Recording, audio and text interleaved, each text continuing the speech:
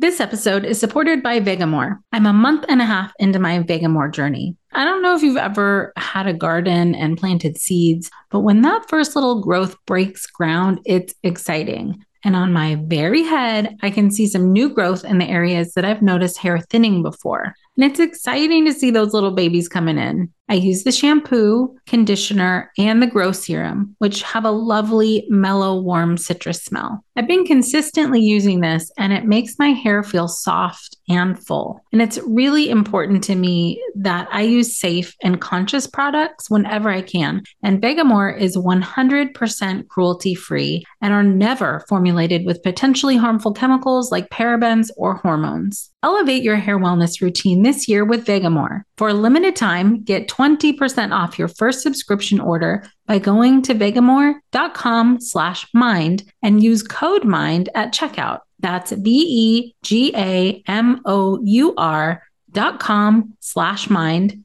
code MIND to save 20% on your first order. vegamour.com/mind, code MIND.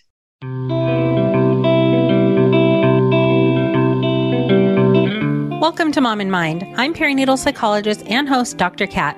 There's more to the story than just postpartum depression, and this podcast aims to share it all, from personal stories and lived experience to experts who break down the ups and downs of life from getting pregnant, pregnancy, perinatal loss, and postpartum adjustment to parenthood.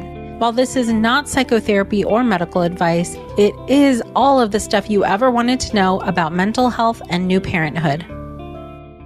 Hi there, and welcome back to Mom in Mind. I am your host, Dr. Kat, and this is another episode of Behind the Sessions, where I talk about things that come up in therapy, things that people are discussing and really struggling with at times. And the hope is to really just give a peek into what goes on inside therapy, what goes on in perinatal mental health and therapy, and try and pull the curtain back as much as possible so that those of you who are considering getting help or feel like therapy is going to be too hard or too difficult, or, what even happens in therapy, so that you can get more comfortable with the idea of therapy and for it to feel more accessible to you. So I dive into topics that come up in therapy sessions, and that some of them are universal, meaning that a lot of people deal with them.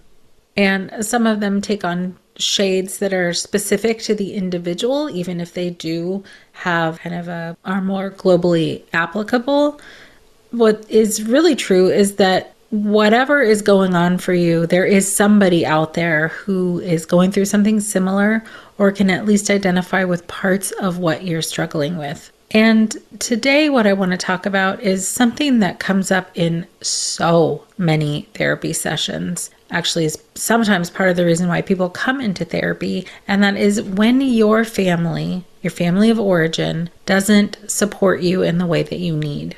This can cause huge amounts of stress. As you've probably heard in many of our other episodes, having support is really, really important. And when people are trying to become pregnant or transitioning into pregnancy and postpartum and that first bit of time with a new baby, or in some form of grief, whatever that might be in their process, you really want to be able to pull on the resources that you have, and you want them to be able to show up for you in the way that you need. So I'll give you a couple of examples of what I'm describing. Let's say, maybe you have an on and off or sometimes difficult relationship with your mother, or it's an okay relationship but isn't super deep, or you don't feel like she's emotionally available to you in general. And then you are going through the transition of becoming a parent. And what I find to be true is that during that time is one of the highest times of need for your parent to be the parent you've always wanted them to be or needed them to be. And therefore, if they are not and can't meet those needs for you, how disappointing that can be, how angering, how saddening, how frustrating any feeling could come up during that time. of really, really needing that parent and wanting that parent, and for them to sort of disappoint you again. So people who are going through this transition into parenthood are often going through it. If you are going through this for the first time on your own, the examples of how to do these things have come from either your family of origin or other people that you are close with. So if you don't have that relationship to rely on to help guide you through any number of things, you're kind of flying blind at that point. You're making things up as you go, which we have to do anyways, but it is nice to feel like you have an anchor somewhere, somebody that you can rely on or turn to when you're having feelings, when you're having confusion, when you have questions. And if you don't have that support that is available to you, it can feel even more stressful to be going through the transition into parenthood. One of the ways I've seen this kind of play out is that, that hope for your parent to be the parent you've always needed, it's not always like a conscious process. It's not always top of mind, something that you're going into parenting thinking like, oh, I'm really going to need my parent to be a parent, the adult or the leader. It's not a conscious process always. So sometimes what happens is, you can be, let's say you become pregnant or you're going through a fertility process and finding that you're bumping up against some emotional stuff. And you go to maybe talk to your parent about it. Let's say you're going to go talk to your mom about it because you just need to talk some stuff through. And then she's not available to talk about it, meaning she cuts you off or minimizes your experience or talks about herself instead. And that feeling that comes up from that interaction is, for some people, kind of like a small gut punch. Like, oh, I came to you because I needed to talk to you about something and you're not there for me. And there's an additional, for a lot of people anyways, there's this additional feeling of, I really need my parent to be the parent now. And when they are not, it's doubly disappointing. And sometimes even, if I can say, almost an assumption that let's say in this example, that the mom is going to be able to kind of show up in the way that is needed. Finally, maybe. But if she's not, if she's kind of being the parent that she's always been, or not treating this new scenario with the gentleness or support that you need, it can feel really, really devastating and disappointing. Some of the ways that I've seen and heard parents not show up are, let's say, like not asking questions. So if let's say your parent isn't asking you questions about how you're doing, when is your next appointment? What did the doctor say?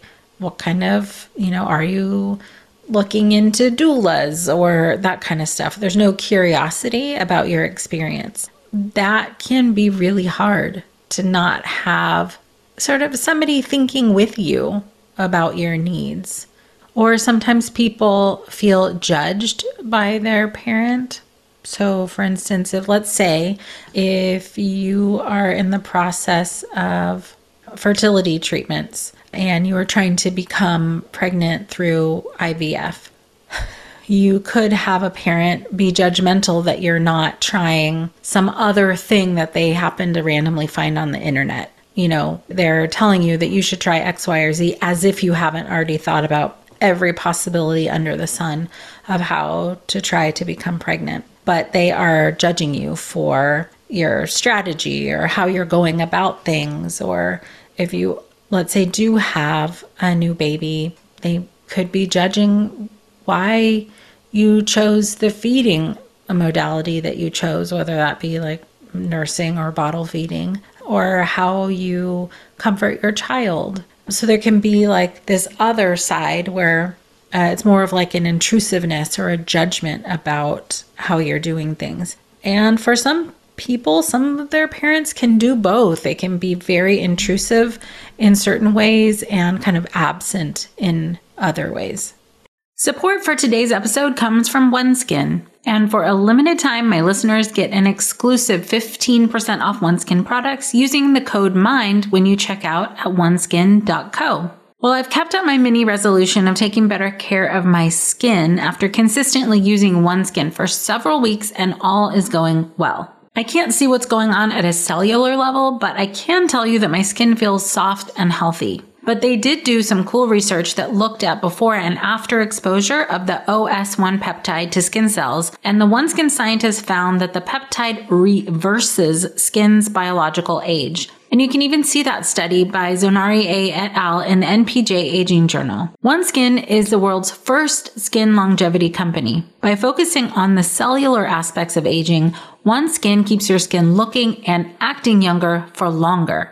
Get started today with 15% off using code MIND at oneskin.co. That's 15% off oneskin.co with code MIND. After you purchase, they'll ask where you heard about them. Please support our show and tell them we sent you. New year, healthier skin. That's OneSkin. This episode is supported by Hungryroot. I am a creature of habit when it comes to food. Like, I buy the same stuff in the store and generally make the same stuff over and over. Not really that fun. So in order to shake things up, I use Hungryroot. I can pick a whole meal and they send me what I need to make it, but I will also just let them choose so I don't get into my rut. And it paid off. I got the chicken shawarma non-flatbread. These are flavors that I wouldn't have thought to put together on my own, and they totally work. It was so yummy and so easy to make. And bonus, I also received for free organic roasted chicken breast that I threw into a salad for another meal. Hungryroot is my partner in healthy and yummy living. Right now, Hungryroot is offering Mom and Mind listeners 40% off your first delivery and free veggies for life. Just go to hungryroot.com/cat to get 40% off your first delivery and get your free veggies. That's hungryroot.com/cat. Don't forget to use our link so they know we sent you. So for this example, I'll call the mom of origin grandma and the person who gave birth mom. So the grandmother comes over and doesn't do anything. Doesn't really lift a finger, doesn't ask what the new mom needs, and doubles down on not helping by asking for her own needs to be met. So at this point, new mom, newly postpartum, is not only taking care of a new baby, but also taking care of her own mother. So family relationships are quite complex. That I think goes without saying. But if we go into this reproductive period time with, I guess, like unfulfilled needs from our family of origin, it is totally natural and normal to want them to show up in the way that you need them to show up when you're going through major life changes. And it's disappointing and upsetting when they don't. So the struggle that happens for people, this contributes when these dynamics come up and people are not only struggling with their own reproductive journey, but now also struggling with their family of origin, the ways in which they're, not being supportive. It makes things just that much more complex. And it's not that we're always necessarily thinking of things on this fully conscious processing, our thoughts and our feelings level. It could just be like a felt sense of sadness or disappointment or even avoidance if you're trying to avoid a family member that is intrusive or that you have to take care of. Or you could be feeling a lot of grief, just sadness that you are not getting the help that you need and that your parent isn't showing up in the way that you need. And those are real feelings. It doesn't matter that you're an adult. It doesn't matter that you are having your own child or that whatever. You have a job or a career in an apartment or house, or you have all these things of stability or things that you've created in your own life. The way that humans operate is that we need connection. We need to feel supported. We need to have community. And so even if you're 35 or 40, it doesn't matter how old you are. If you are in a new phase of life, specifically going into parenthood, it kicks up a lot of stuff. That's what I'll say. This transition brings up a lot of things, a lot of feelings that are kind of like maybe you didn't have to think about for a long time. Like if you, moved out and got a job or went to college or whatever, you started your own life, you might not have had to think about the interdependence or the need you have from your family in this way for a long time. So even though you are feeling more independent and you can provide for yourself and all that, the emotional connection that you had with your family and have now with your family comes up. And I will talk about in a separate episode how our past traumas can come up during the reproductive period. But for now, I want to have a tighter focus on just family relationships and how impacted we can be by not having our needs met during the process to become a parent.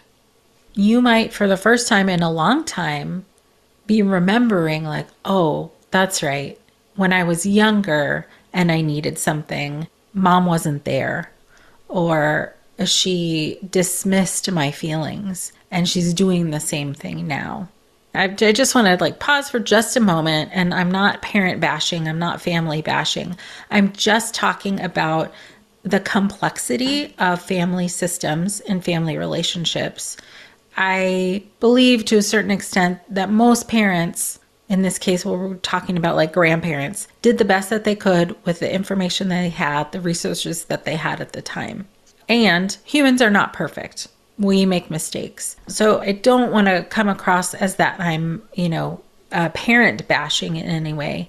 We all have our blind spots. We all have our limitations. We all have our own stuff from our own families of origin, and grandparents do too, especially generations ago. We weren't talking about feelings. Their parents might not have been talking about feelings to be able to show up for you in the way that you needed at that time. So just to put that out there. Now you, in your reproductive journey, are maybe experiencing this disconnect, this need, this unfulfilled part of your relationship with your parents, now in the context of you becoming a parent. So people describe having feelings like, oh my gosh, I would never do this to my child. I hope that when my kid has, if my kid has their own kid, I will never do this to them. I will make sure that they feel supported. So you're kind of holding two different worlds in a way, sometimes three. You could be holding what is happening currently. You don't feel connected with your family, or you're not getting the support that you need. You're holding your own past of relationships with them and how that was, let's just say, unfulfilling or didn't meet your needs at the very least, let's say. May have been much worse than that. And now you're holding this new life, this hope for the future and how you're going to be. This is so complex. And like I said before, we're not necessarily thinking about this on a super cognitive level, sitting down and thinking analyzing all of this. It could just be these felt senses, this overwhelm of anger, of sadness, of grief, of disappointment, of confusion, of loss of hope, for the relationship that you wanted to have with your parent. Potentially even loss of a relationship or hopes for the kind of relationship that you wanted your parent to have with your child. So, all of that is incredibly complex, and I'm not even listing all of the complexity. I'm just talking about parts of it. What happens in therapy is that we're trying to figure that out, untangle those feelings, name them where we can, understand them where we can, and find ways to still stay in relationship with family members, even if they're not going to be there in the way that you need them to be there. That could, look like setting different boundaries with family members, or it could look like limited contact in some cases, or it can be learning how to communicate what your needs are in a different way. And in part, if somebody's coming to therapy, they are an individual coming to therapy, but they are bringing with them the complexity of their family and their life and all of that.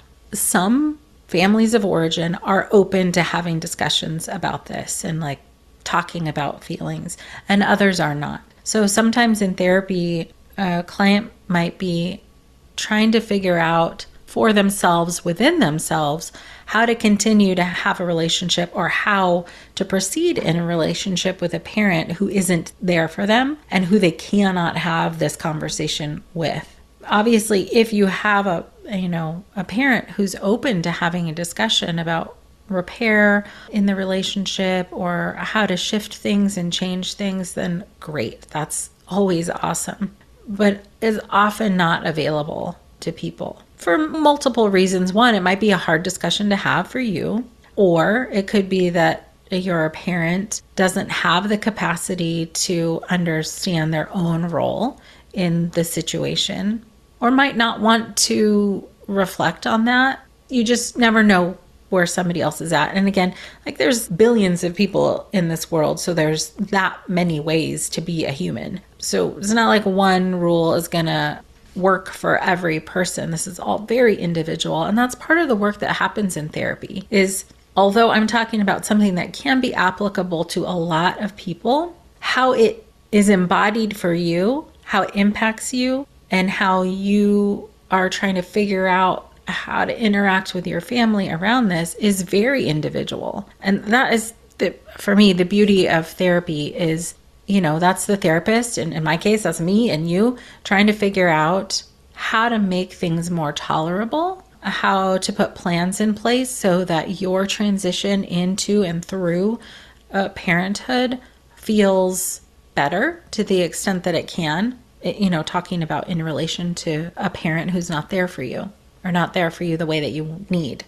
This episode is supported by Factor. Eating better is better with ready-to-eat Factor meals. And ready-to-eat means pop it in the microwave for 2 minutes and done. I mix in a few of these meals into my rotation for the days that we're on the run or that I don't want to make anything. I chose the high protein and calorie smart options, one of which is the mushroom chicken thighs and wild rice with garlic roasted green beans.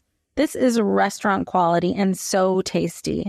I can adjust how many meals I get in my order as much or as little as I need every week. Plus, I can pause or reschedule my deliveries anytime, which comes in really handy for our busy schedule. Head to factormeals.com/momandmind50 and use code momandmind50 to get 50% off. That's code momandmind50 at factormeals.com/momandmind50 to get 50% off. This episode is supported by Ritual. I am by nature and nurture a bit skeptical. I have to see for myself if something works or if it's helpful before I just believe it whole cloth. And I'm open to trying things out to see for myself, and that includes finding strategies for my wellness. I have historically low vitamin D, so it's important for me to take Ritual's Essential 18 because it has D3 in it, and their clinically backed Essential for Women 18 Plus multivitamin has several other high-quality, traceable key ingredients in clean, bioavailable forms. What I love and have always loved about Ritual is that it's a female-founded company, and it's a B Corp, which means they're holding themselves accountable, and not just long-term, but also to the health of people and our planet. No more shady business. Ritual's Essential for Women 18 Plus is a multivitamin you can actually trust.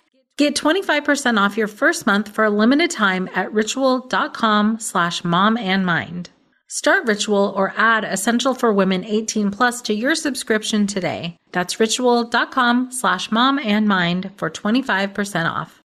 So some of the work that we do in therapy is, some of it's just exploring the client's feelings, how they feel in relation to the person that they're having difficulty with, mother, father, sibling, grandparent. Sometimes there's generations of difficulty. So I really want to understand, how do you feel when you are in relation to that person or those people? How does that impact you? How does that affect how you make decisions about how you're interacting with them? What is working for you? What is not working for you? What can be shifted and what can't? And ultimately, in this period of life, what are we working towards? What is a goal that you would have in how you want to interact with and or communicate with your family of origin? And all of this could be happening while like that family member or those family members have no idea that you're working on this. It's such an interesting process. Of course, like I said before, if your family's open to family therapy or working through these things together, then woohoo, that is awesome. But oftentimes people are seeking out therapy because of these complexities and because of how it impacts them and makes them feel. So there can be like a grieving process in here. That's essentially a lot of what things end up feeling like or being like, is just really grieving the loss of the hope that you had for that relationship with that person, that parent, and coming to terms with your parents or your sibling or whoever with their limitations. And I'm not saying that in a negative or judgmental way, just like humans have limitations, so that person has them as well. And so do you. And so we're really trying to figure out what's going to work for you, what's going to be sustainable. How do you maintain your mental health, your wellness in relation to that person who's been disappointing or challenging for you? So I invite you to be curious about this for yourself. If you are somebody who does have difficult or complicated relationships with your own parents or your siblings, all of the things that I've listed before really start with some introspection, some reflection on how you feel and how you respond to those folks or that person. And understanding how you feel is really, really important. And I do invite people to consider therapy as an option, finding a therapist who's a good fit for you to help walk you through this. And certainly what I'm doing right now in this conversation is not therapy in and of itself, but it is a tool to reflect on your own experience so that you have a better sense of what you're feeling and what's coming up for you. Because otherwise, we're just feeling stuff and it throws us off. It could throw you, kind of into an irritable state. And that is like kind of could come out with a partner or at work or in other ways. But once we can kind of label what's going on, understand a little more deeply how we are being affected by a situation and, name it, identify it, it helps to give context to why we feel the way we feel and for it to not start to spill out onto other things, other people, other situations. So if you are somebody who has had a difficult relationship with a family member or a parent in the past, and it is coming up for you during your process into parenthood, whatever that looks like for you, whether you decide to ever talk to that family member or not about this complexity, certainly that is up to you. But I do encourage people to start a practice of reflecting on how they feel, naming those feelings, and again, go find a therapist who can help you process what you're feeling. I personally believe that it is super cool to have two brains thinking about your scenario, your situation, and coming up with ways to help you cope. It should be a mutual process. It's not I tell you what to do or if somebody tells you what to do. You are in your life and you know what's going to work and what won't, or at least have somebody who can come up with ideas with you on what to test out in your life to see if it works. And as usual, with all of these episodes, the goal here is for you to know that you are not alone. If you are struggling in your family relationships and it is impacting your reproductive journey, it is contributing to feelings of anxiety or depression, please know that you are not alone. So many people come to therapy with this as part of what's going on for them, part of what is making things more difficult and more complex. So just want to give you the reassurance, whether you believe it, I guess, or not, for yourself, that other people feel these things and go through these things. Let's just take that shame away. Let's take the stigma away and know that you are not alone. I invite you to check out the website wellmindperinatal.com/courses and look through there to see if there are any courses that could benefit you to help you understand what is going on for you if you are a newly postpartum mom. Those courses are built for you, and there are a lot of skills and tools in there that are useful, especially if you're waiting for therapy or there's a long wait to get in to see a therapist. I just find that having information, having education, having resources, and having some tools is so helpful in making this journey into parenthood that much easier. Well, that'll do it for today, and I really appreciate you being here. Share this with anybody you think could benefit from this conversation, and until next time. Please find the Mom in Mind podcast on mominmind.com or wellmindperinatal.com, where you can also find access to my free online mini course that is specifically designed for people experiencing anxiety in the postpartum period. Or you can learn more about the 3.5-hour self-paced course that I created just for managing postpartum stress. You can also connect with us on social media at Mom in Mind on Instagram and Facebook. Thank you for tuning in and learning more about perinatal mental health.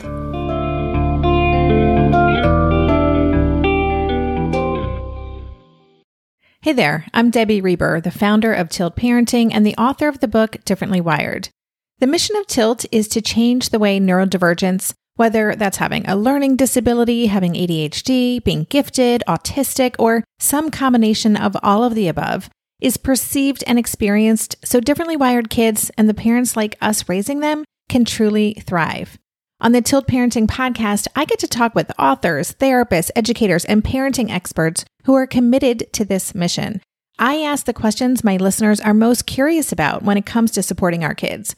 And in turn, my guests share strategies for challenges, out-of-the-box ideas for navigating school, best practices for therapies, tips for advocating, and so many thoughtful insights on what it really takes to help our kids grow up feeling seen and respected so they can create awesome lives for themselves.